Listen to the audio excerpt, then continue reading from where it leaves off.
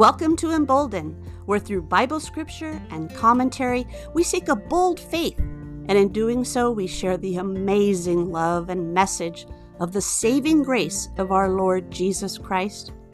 Hello, I'm Chris Shetter. I'm an ordinary Christian seeking a deeper relationship with our extraordinary God. Won't you join me?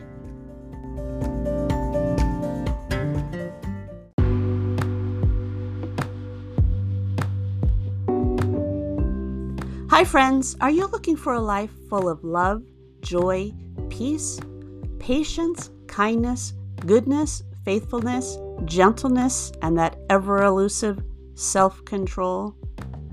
Please join me over the next few weeks as we take a look at the Bible's verse in Galatians 5:22-23 so we can experience the Christian life in full bloom.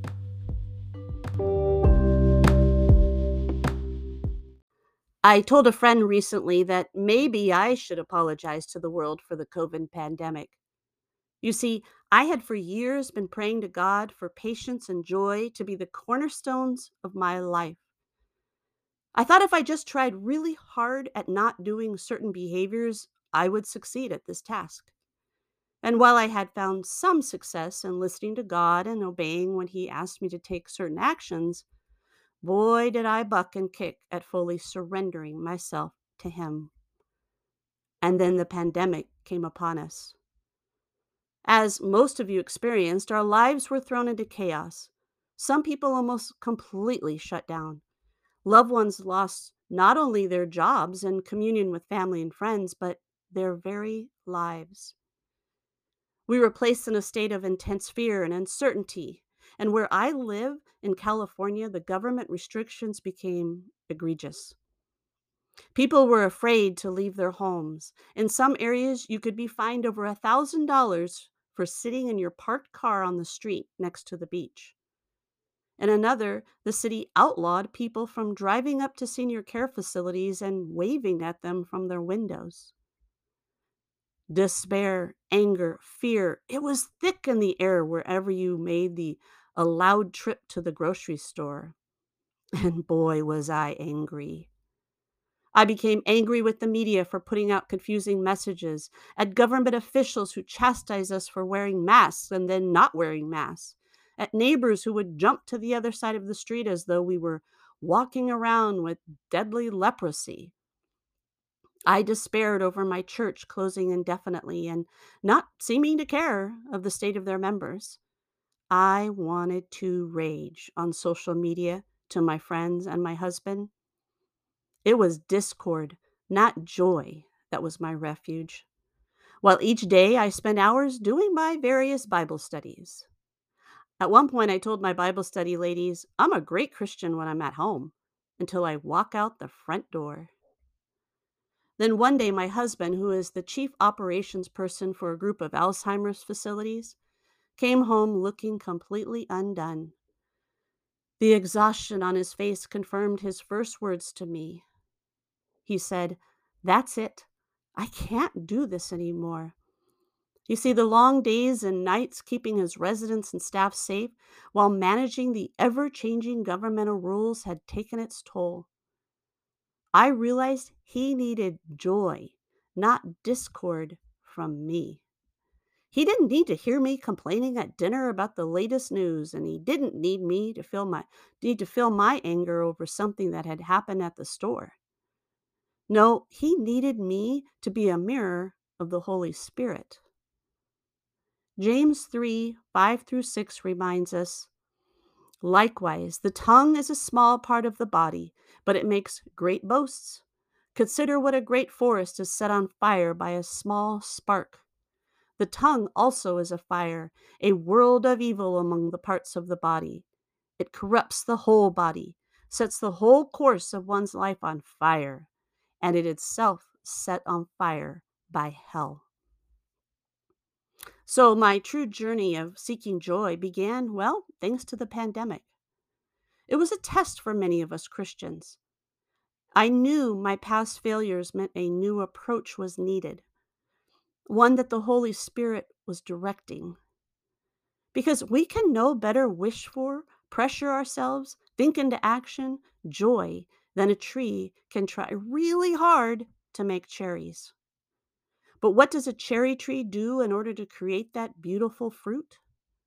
It allows its very essence, its holy purpose, to do its work inside the roots, trunk, branches, leaves, and blossoms, effortlessly in submission to its creator. Jonathan Edwards says in his book, Religious Affections, a Christian new birth brings a change made in the views of his mind and relish of the heart, so that the regenerate person seeks his interest and happiness in God. You see, when we seek real change from the ugliness this world grows in us, it means we seek to become who God intended us to be. People close to Him, loving Him, and being immensely loved by Him. It's no wonder love is listed first as a fruit of the Spirit.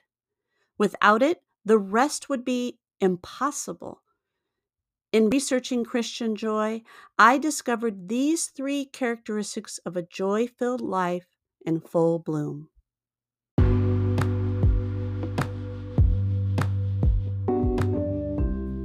Number 1, submission. I am the vine, and you are the branches. If you remain in me and I in you, you will bear much fruit. Apart from me, you can do nothing. John 15:5. This submission is not slave to master as some non-Christians like to portray. No, it's a loving mentor. It's a teacher, parent who sincerely knows and wants the best for us.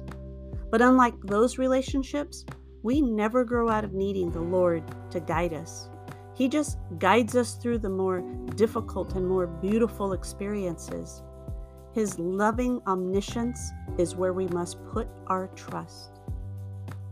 Number 2, seek to glorify God's will. Romans 12:1-2 says, "Therefore I urge you, brothers and sisters, in view of God's mercy, to offer your bodies as a living sacrifice, holy and pleasing to God. This is your true and proper worship. Do not conform to the pattern of this world, but be transformed by the renewing of your mind. Then you will be able to test and approve what God's will is, His good, pleasing, and perfect will." With each word we speak, each action we take, even every thought, it should be with turning ourselves over to God in worship. When we wake in the morning, prayer sets us on the right path in seeking ways to glorify Him to our family, friends, coworkers, and strangers. In other words, that old saying, "What would Jesus do?" should be on our minds and conversations with the Spirit throughout our day. And number 3, seek God's glorious beauty. Through Jesus, therefore, let us continually offer to God a sacrifice of praise, the fruit of lips that openly profess His name. Hebrews 13:15. Jonathan Edwards' theological focus through the entirety of his life was God is the foundation of beauty. Nature doesn't exist for itself, but for the glorification of God. And I took up a challenge to think on God every 30 minutes earlier this year. Whether in my car, cooking dinner, shopping, I stop for a minute. I look around and thank God for the amazing creation around me.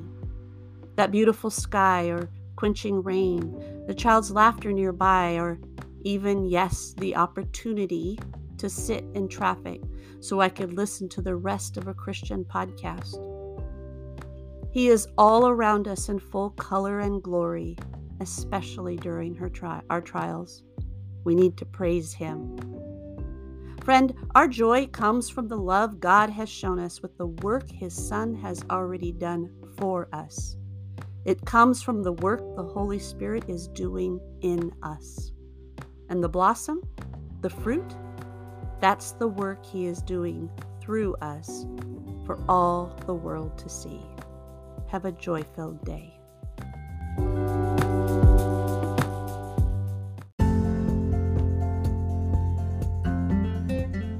I hope you enjoyed this episode of the Emboldened Podcast. Be sure to follow along so you don't miss any episode. And check out my blog at embolden.net.